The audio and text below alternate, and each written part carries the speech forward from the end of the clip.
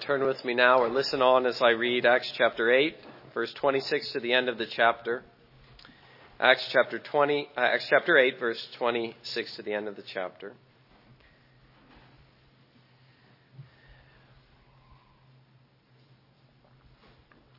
We conclude the account of Philip's ministry. Here's what we read. Now an angel of the Lord spoke to Philip, saying, "Arise and go toward the south along the road which goes down from Jerusalem to Gaza. This is a desert." So he arose and went, and behold, a man of Ethiopia, a eunuch of great authority under Candace, the queen of the Ethiopians, who had charge of all her treasury, and had come to Jerusalem to worship, was returning, and sitting in his chariot, he was reading Isaiah the prophet. Then the Spirit said to Philip, "Go near and overtake this chariot." So Philip ran to him and heard him reading the prophet Isaiah and said, "Do you understand what you're reading?" And he said, "How can I unless someone guides me?" And he asked Philip to come and sit with him. The place in the scripture which he read was this: "He was led as a sheep to the slaughter, and as a lamb before the shearer is silent, so he opened not his mouth. In his humiliation his justice was taken away. And who will declare his generation? For his life is taken from the earth." So the eunuch answered Philip and said, "I ask you, of whom does the prophet say this, of himself or of some other man?" Then Philip opened his mouth, and beginning at this scripture, he preached Jesus to him. Now as they went down the road, they came to some water. And the eunuch said, "See, here is water. What hinders me from being baptized?" Then Philip said, "If you believe with all your heart, you may." And he answered and said, "I believe that Jesus Christ is the Son of God." So he commanded the chariot to stand still, and both Philip and the eunuch went down into the river, and he baptized him. Now when they came up out of the water, the Spirit of the Lord caught Philip away, so that the eunuch saw him no more, but he went on his way rejoicing. But Philip was found at Azotus, and passing through, he preached in all the cities till he came to Caesarea. And let us pray together. Holy Father, we thank you for your word once more, and we ask you that you might bring it now to us through the preaching with power and with spiritual energy, which builds us up in our faith in the inward man. So we ask this in Jesus' name. Amen. Well, as you know, Philip was one of the 7 that was commissioned as deacons. The first deacons in Acts chapter 6. You have he's the next man who's mentioned, Stephen, then Philip, and there's 5 others. But it's interesting to notice how Stephen becomes the first martyr, and then Philip becomes this mighty preacher. These first deacons. What do we make of that? Well, I'm not entirely sure. If nothing else, it's just fascinating to notice what the Lord was doing in those days. But unquestionably, Philip had a very important role to play in the early church, especially as the church was expanding outside of Jerusalem. Stephen was killed, the church was being persecuted, and they were scattered abroad. And the man whose ministry Luke highlights in Acts chapter 8, the church having been spread abroad or scattered abroad, is that of Philip. Well, we see his interaction with this man, an Ethiopian. And the way that it makes sense to me to consider this passage is to see it as the tale of 2 men. Now, I might have preached all of chapter 8 and preached that as the tale of 2 men, that is the tale of Simon and the tale of the Ethiopian, because it seems clear that there's an obvious contrast between these 2 men. One man seems to be converted and is not, and another man is very obviously and soundly converted. So, in one sense, you could say that Luke here is contrasting in his telling of Philip's narrative, the Ethiopian to Simon. But as we find ourselves here in these verses 26 through 40, the second half of the chapter rather, let us look rather at these 2 men who were so similar in many ways, that is Ethiopian and Philip, in their interaction. Beginning with the Ethiopian, Luke is highlighting 3 things about him. The first of which is his identity. He was an Ethiopian eunuch. We read of him that he was a man of great authority under Candace, the queen of the Ethiopians, who had charge of all her treasury and had come to Jerusalem to worship and was now returning from Jerusalem back to Egypt. And Philip met him along the way. What we ought to notice, and what Luke seems to be highlighting, is that he was different from the Samaritans in seemingly every way.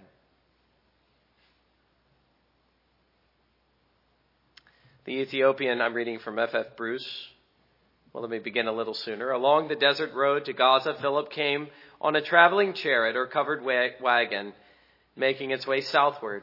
In it was seated the treasurer of the kingdom of Ethiopia, who had made a pilgrimage to Jerusalem and was now returning home. The Ethiopian treasurer was probably a Gentile worshiper of the God of Israel. He is referred to by a term which may have a more general sense of chamberlain or a stricter sense of eunuch. He was employed as a court official. Like the Greeks mentioned in John 12:20, this man had visited Jerusalem as a worshiper, probably at the time of one of the great pilgrim festivals, and was now beginning his homeward journey by studying a scroll of the book of Isaiah in the Greek version. How different this man was from the Samaritans. That could be another possible contrast. It's obvious that it is not just Simon and the Ethiopian, but now the Samaritans and the Ethiopian. The Samaritans were common people, you might say, and yet this Ethiopian was a prominent official, a man of power. Another thing is the Samaritans were disassociated from Judaism, but this man was very interested in Judaism. The differences are striking. And so that's his identity. The relevance of that will come out later.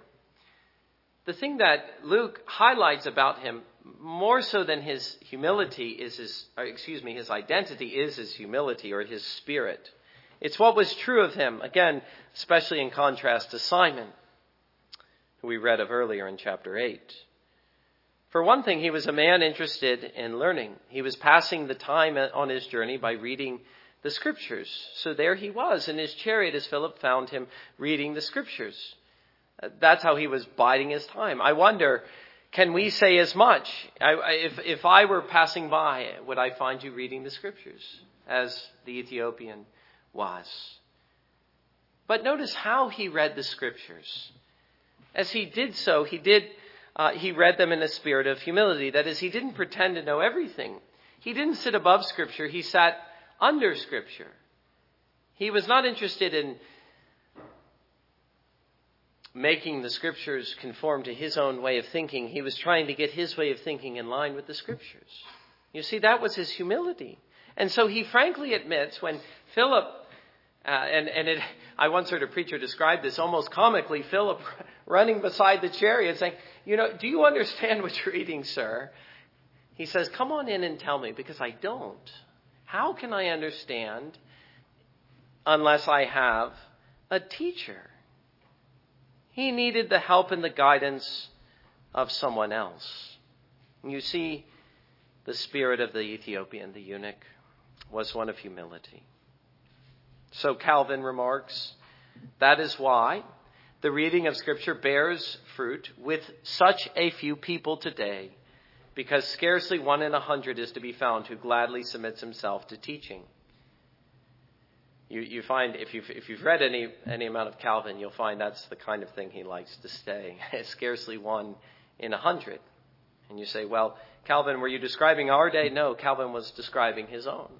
And you might as well have said the days of Philip as well. Why does the Scripture bear so little fruit? It isn't for lack of reading. It's still in many ways a well-read book, widely read book. It bears so little fruit because so few submit themselves gladly to teaching. That is the teaching of someone else. There are so few who are willing to admit, along with the Ethiopian, how can I understand unless someone teaches me? To that, John Stott adds, God gives us two gifts. First the Scriptures, then teachers. You see, not the Scriptures alone. In many ways, that is a great deal, but it isn't everything. We need teaching. We need preaching. But the really important thing was this. Not so much his identity or his humility, but his conversion. And his conversion consisted of two things. First, his belief in the Scriptures. Having understood them, he believed. And what he believed in particular was the message of salvation in Jesus Christ. Now, I'm going to read verse 37 to you, and anyone who has an ESV will notice it isn't there. And I'm going to say something about that in a moment, but let me read that verse again. Then Philip said, if you believe with all your heart, you may. He says, may I be baptized? Well, if you believe, you may. And he answered and said, I believe that Jesus Christ is the Son of God. Now you find that in the New King James. You'll find it in the King James. You will not find it in the ESV. They simply took the verse out from verse 36 to 38. What is my comment on that? Well, my comment is, admittedly, that this text is disputed. That though I favor very strongly the Textus Receptus, that is the text that Erasmus compiled and that the church used for so long, it is admitted even by its adherents that Erasmus could not find this in the text that he was using, and so he supplied it, though it can be found in some text. And so it is admittedly a disputed text, even from the defenders of the Textus Receptus, the Greek text upon which the New King James and the King James is based. Well, let me put it like this. Perhaps Erasmus was wrong to include it, but I can understand why he did. Because baptism would have included something like what happened there. In fact, we know, and this is why even those who simply take it out, and the two main commentaries I'm using, F.F. Bruce and John Stott, both are in that school, they both admit something like this certainly happened, because the early baptismal formulas included something like, well, if you want to be baptized, then you must confess that Jesus Christ is Lord. And so as a part of his baptism, we find his confession, his faith in Jesus Christ, his profession of faith. And how did that faith come? Listen to Matthew Henry. Let us not be satisfied till we get faith, as the Ethiopian did, by diligent study of the Holy Scriptures. That's the answer. Faith comes like this. It comes through the Bible. It comes as men place themselves under, not above, the Holy Scriptures. Henry goes on, and the teaching of the Spirit of God. Let us not be satisfied till we get it fixed as a principle in our hearts, that is faith. Or listen to Chrysostom, the early church father, describing the difference between the conversion of the Ethiopian and that of Paul, or Saul, as we read of in the next chapter. We find that Saul's eyes are opened by a theophany, by a glorious appearance of Jesus Christ. But Chrysostom notes, so great a thing is the reading of Scriptures, that it is able to do for us what the appearance of Christ gloriously did for Paul. His faith in the Scriptures, that was the first aspect of his conversion. But the second aspect was his baptism. Here is water. What hinders me from being baptized? Verse 38, they went down and Philip baptized him. What did baptism signify? It signified for him new birth. It signified his entrance into the church, the people of God. It symbolized his baptism with the Holy Spirit. Now, many have tried to make this text normative. And what I mean is something like, along you're going and you're evangelizing someone and that person says, I believe. All right, well, let's fill the bathtub and let's baptize you right now. I've actually heard reports of that happening. Now, remember what I said earlier, that there was something different about Philip that separated him from the rest. The rest went about evangelizing, gossiping the word, but Philip was sent, he was authorized, he was ordained. And so as he was commissioned to preach, so he was commissioned as well to baptize. Even still, we would have to say, noting that about Philip, that there is something exceptional about this, not normative, as there was with so many things that we read in Acts. This is not the common way of doing things. Ordinarily, someone would be baptized and brought into the church, and not in this isolated way. But what is clear is the important role that baptism played in the lives of the early converts. This is something that Peter emphasized early on in his preaching when they said, "What must we do to be saved?" And he says, "Repent and be baptized, all of you." And again we read the emphasis upon baptism and the occurrence of baptism when people were converted. For that matter, not only do we see Luke highlighting it consistently, but it's something that we find in the Gospels. We find it in John the Baptist's ministry. We find it in the ministry of Jesus. So much about baptism. Again, as I say, baptism marked out a new beginning. But let us note the true power of the sacraments, having acknowledged their importance, the true power of the sacraments, not as salvation itself, but as the seal of salvation. It is the man who has faith, it is the man who is saved, whose faith is sealed by baptism. That is the true value of baptism. Let me offer a few quotes from John Calvin. Let's see. He says this: "In the first place, baptism brings three things to our faith which we must also examine separately. To begin with, God offers it to us as a sign and token of our cleansing." You notice the language. A sign and token of our cleansing. Or to put it more clearly, he sends it to us as a message in which he asserts, confirms, and assures, or seals us, that all our sins are so pardoned, covered, wiped away, and effaced that they will never come to his attention, never be remembered nor imputed by him to us. Well, I could go on, but you get the sense of what he's saying there. I suppose I could read one more line. Thus those who have ventured to write that baptism is nothing more than a mark or sign by which we avow our religion before men, just as a soldier bears the uniform of his prince to show that he is his, have failed to perceive the main point of baptism. By the way, he said three things. The first was cleansing. The second was our new life in Christ. And the third was our public attestation of faith. But this is what he says lastly. He says that the sacraments have been given to us to strengthen, comfort, and confirm our faith. We must therefore know with assurance that he does all these things inwardly within the soul, just as truly and surely as we see our body outwardly washed, immersed, and bathed in water. For this analogy or parallel is an unvarying rule in the sacraments. In physical things, we are to contemplate the spiritual, since the Lord was pleased to represent them for us by such figures. Well, the last thing that I would say about Philip, or the Ethiopian, and I cannot say this with any certainty, but it is the testimony of Irenaeus, that the man, the Ethiopian eunuch, after his conversion, became an evangelist himself. Now that seems very likely from the account, though we can't know that for sure. But come to Philip as a second point.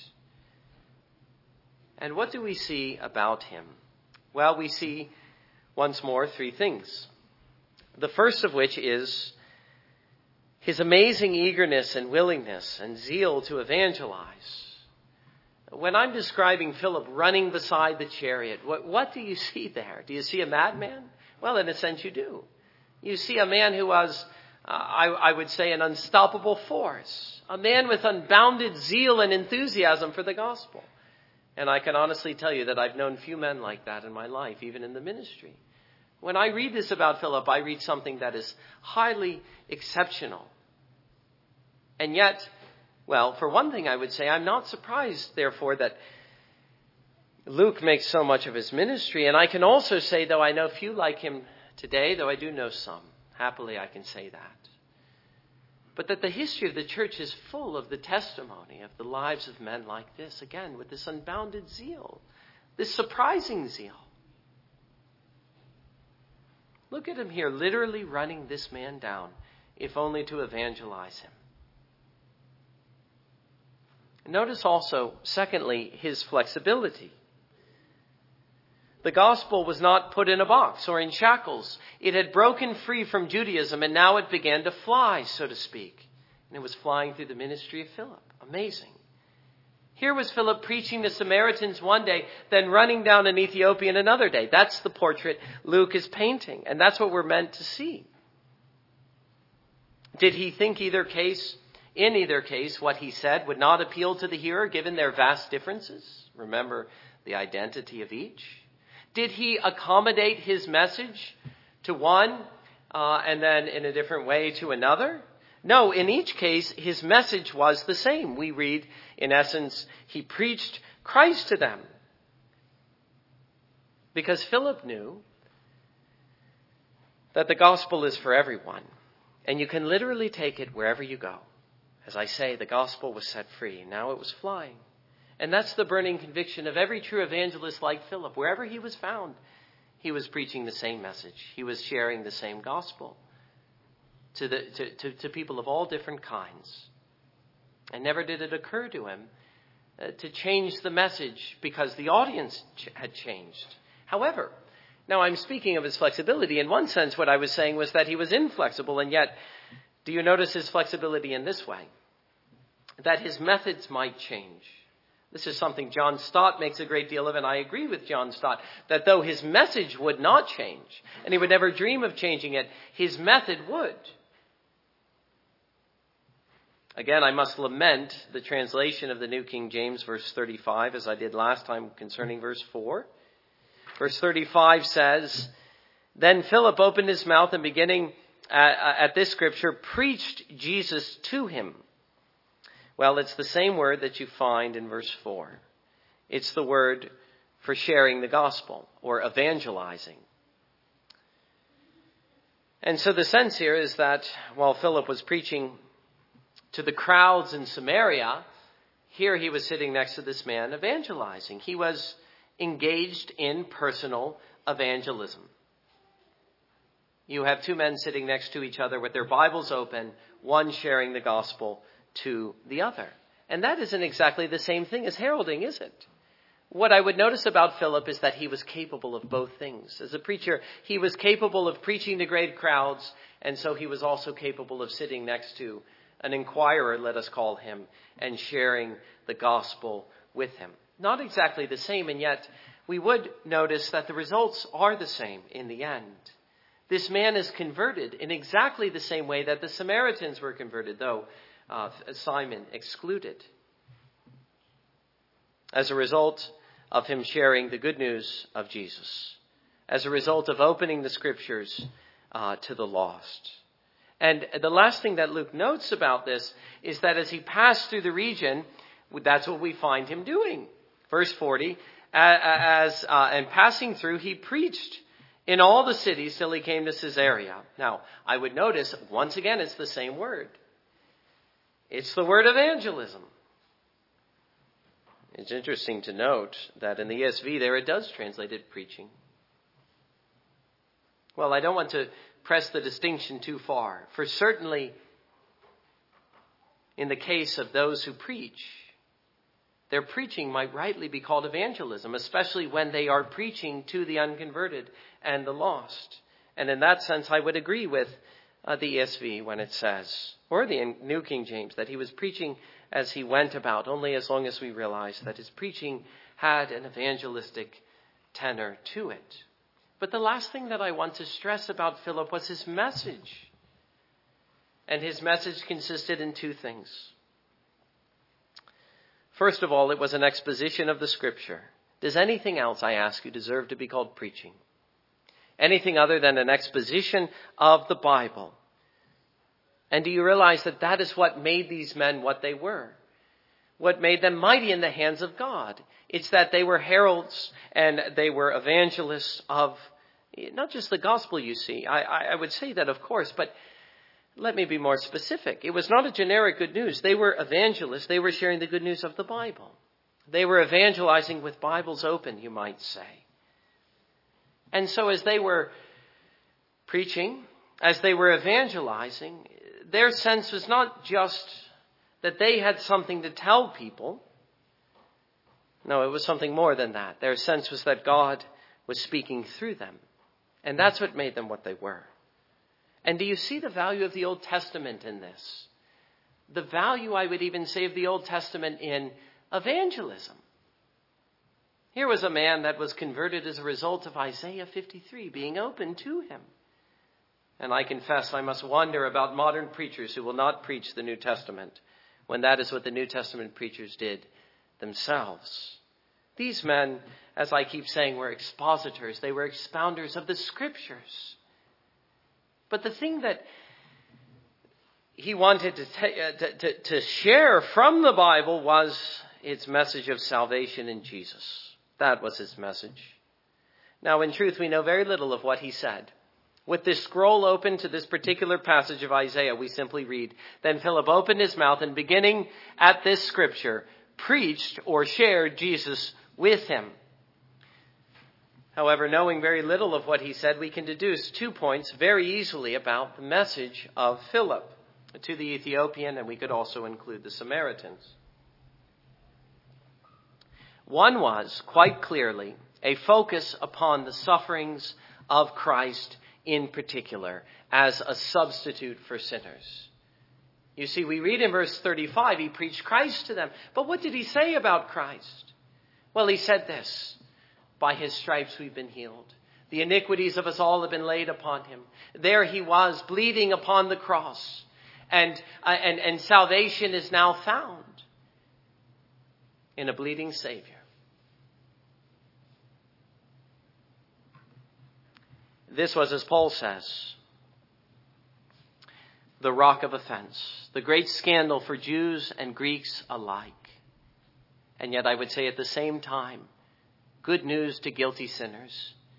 You see, the problem of man is not a lack of knowledge. It is not a lack of progress, or however the modern man likes to put it. The great problem of man is sin. And when man realizes he's a sinner, the thing that he wants more than anything else is pardon. He wants an answer to the justice of God. He wants an answer to his sin. And it's a man who's come under the conviction of the Holy Spirit and of the Scriptures and of his own conscience that realizes, "Oh God, if there's any way I might be saved, if there's any way you might pardon my sin, how gladly I would be to hear of it." And here was Philip saying to this man, "By the stripes of Jesus Christ, you've been healed. Christ has suffered for you. And the stroke of justice has fallen on him." Now, in many ways, this is the greatest test. It is the test both of preaching but also of hearing. And it's the question of, what do you make of the cross? What do you make of Isaiah chapter 53? What is it about Christ in particular that interests you? And then let me put it like this. When I tell you that Jesus Christ, the very Son of God, died upon that cursed tree for you, is that good news to you? It was for him. But the other thing that Philip was emphasizing to the Ethiopian was the importance of the new birth. Something that I emphasized this morning already. Well, let me emphasize it again. Now, that is obvious less from what he said and more from what his preaching produced. And that has always been a hallmark of true preaching, the emphasis upon the new birth. You must be born again.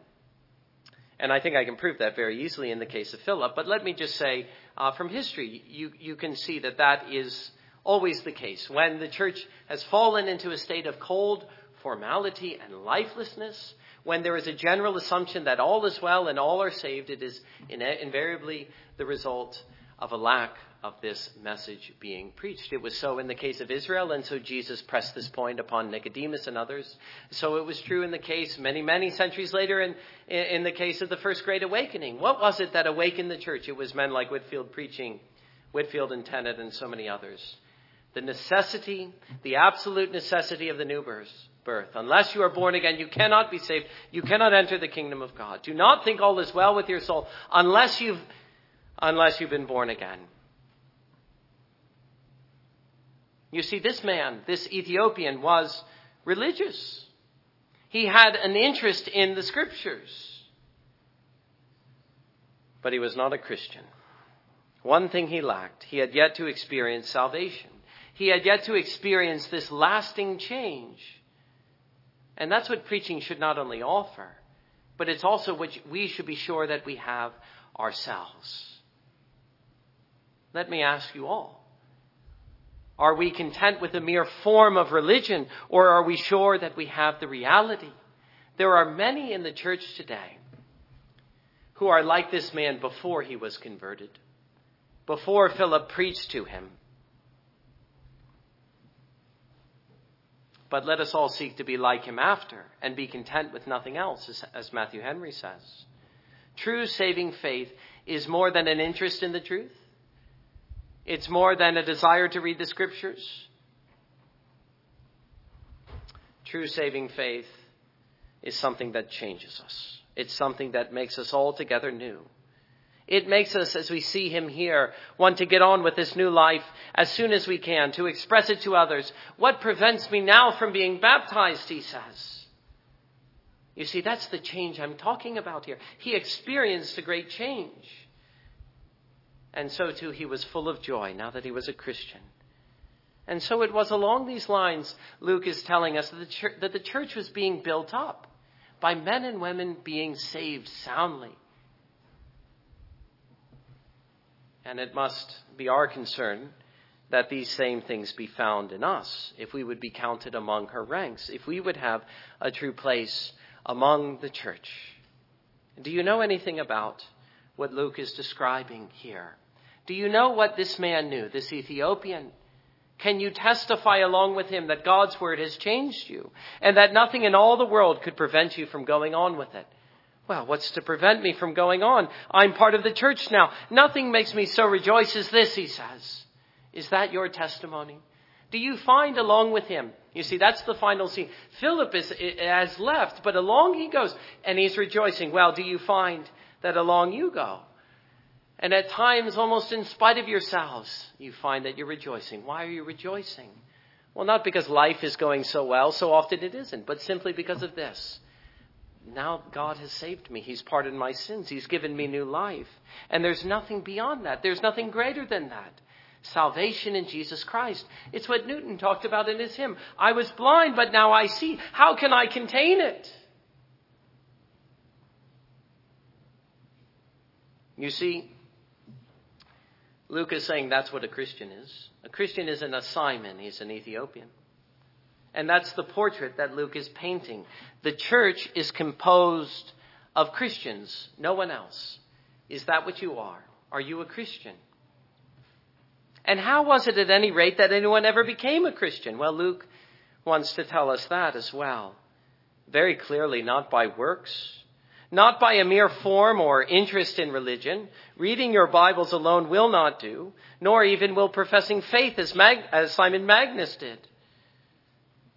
It is only as one comes under the power of conviction through the scriptures, a conviction that Jesus Christ is Lord and that I'm a guilty sinner who is lost until he finds me and saves me and makes me new.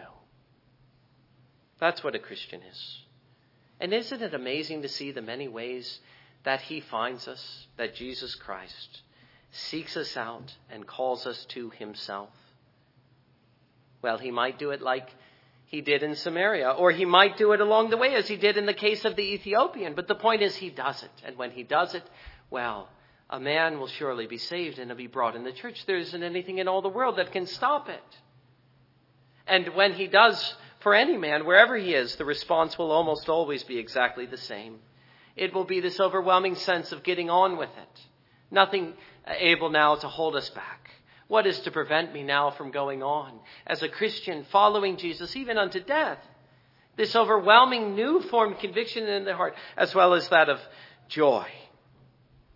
And do you know anything about that? Do you know anything about this joy? Do you know anything about what it is to have this burden to follow Jesus and to join the ranks of the church? Have you discovered by a reading and teaching of the scriptures that you are sinners in need of cleansing, in need of forgiveness? Have you discovered who Jesus Christ is? What it means to say that he is the Christ, Not only that he is the Lord, but that he is Savior. And how does he save us? He saves us by dying for us. And I ask you again, is that good news to you? Well, it is to guilty sinners who know their sin. If Scripture has convinced you of this, and if preaching has convinced you of this, well, then I say, along with Luke, nothing in all the world prevents you from having a solid place among us. Whatever else is true of you, you're a Christian now, for God has made you so. Amen. And let us return our praise to God by standing together and singing hymn 349. And please stand, hymn 349.